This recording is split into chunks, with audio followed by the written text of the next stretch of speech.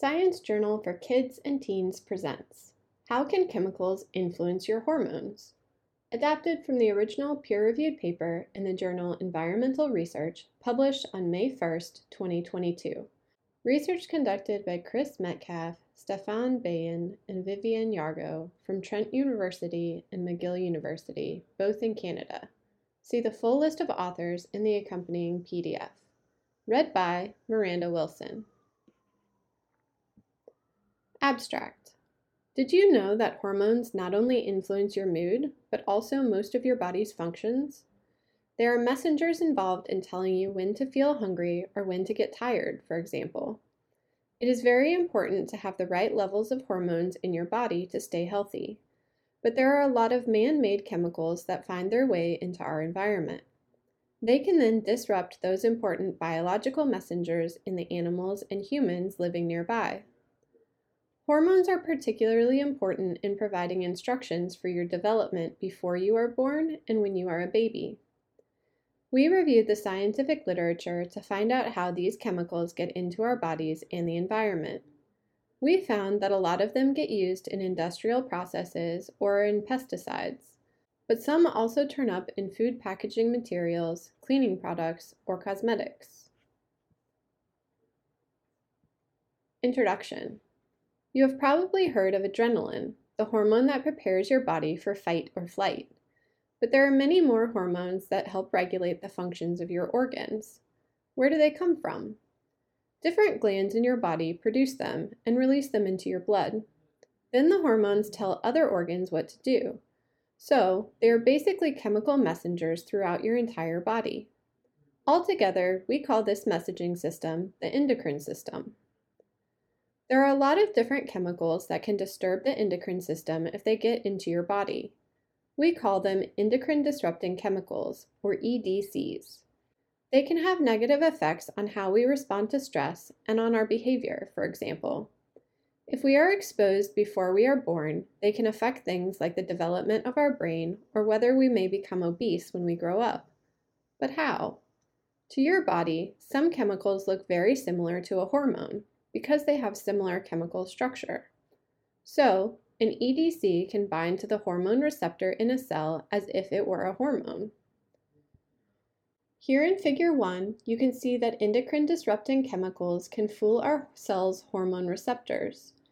They may have a similar chemical structure to our natural hormones, so they can bind to our hormone receptors. This image has been adapted from a figure by Julian Gabriel Goldescu. In the image, you can see the cell membrane as a gray sliver. The hormone receptors embedded in the cell membrane are in orange. The natural hormones, represented as purple rectangles with 3 projections, fit perfectly into the hormone receptors. This can be seen in the bottom half of the image. EDCs, represented as purple rectangles with 1 projection, can also fit into the hormone receptors. This can be seen in the top half of the image.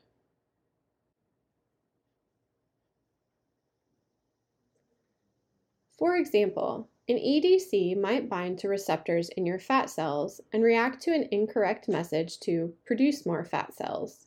Then you might put on weight, which can eventually lead to obesity. The endocrine system also controls our and many animals' ability to reproduce. Unfortunately, if there are certain chemicals in the water, fish living there may lose their ability to produce offspring. This can endanger whole species and ecosystems. Methods. We wanted to find out where these endocrine disrupting chemicals come from. So, we looked at over 160 studies of other scientists from 1997 up until now. We compared their research and combined their knowledge to create a list of the most important EDCs. We organized them into groups of similar chemicals.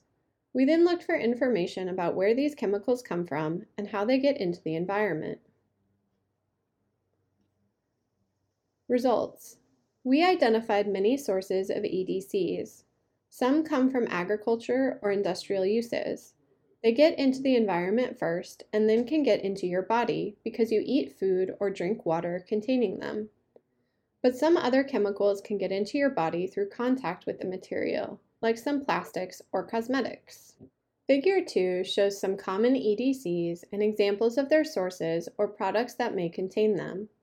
From the top right and traveling clockwise, some categories of EDCs include organochlorides, phthalates, alkyl phenols, halogenated aromatic hydrocarbons or HAHs, bisphenol A or BPA, per and polyfluoroalkyl substances or PFAS, EDCs in medicine and personal care, and brominated flame retardants. For each EDC, there are several examples of their source or products that contain them represented in words and in images. For example, EDCs in medicine and personal care can be found in makeup and cosmetics, sunscreens, food preservatives, and antibacterial products. Looking at the figure, what sources of endocrine disrupting chemicals do you think are the most relevant to you?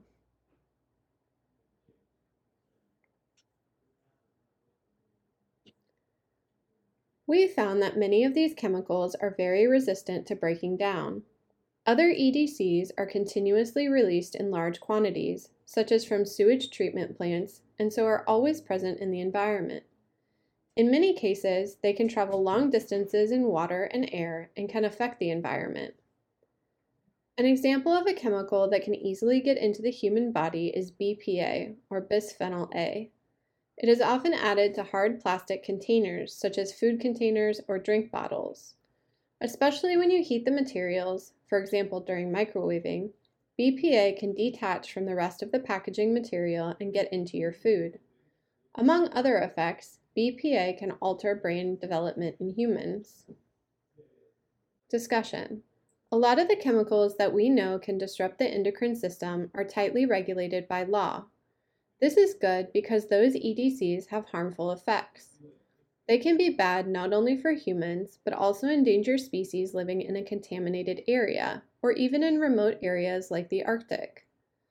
Unfortunately, some EDCs are essential for industrial uses, and so they still find their way into water, soil, and also food. So just saying, hey, you are not allowed to use this anymore, is sometimes not the best option.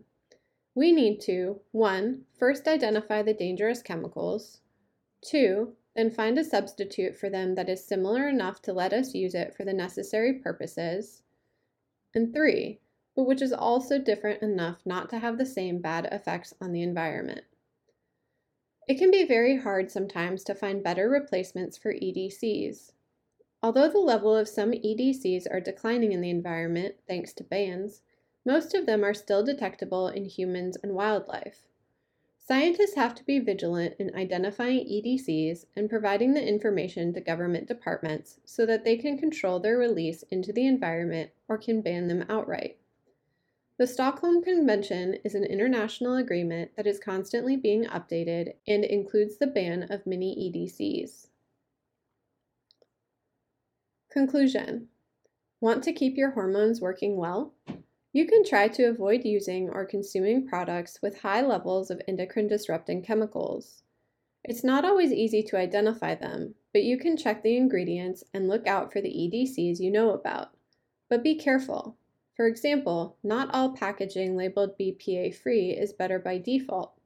Some substitutes for BPA are considered even more dangerous than BPA itself. Keep this in mind when you are buying plastic containers or cosmetics.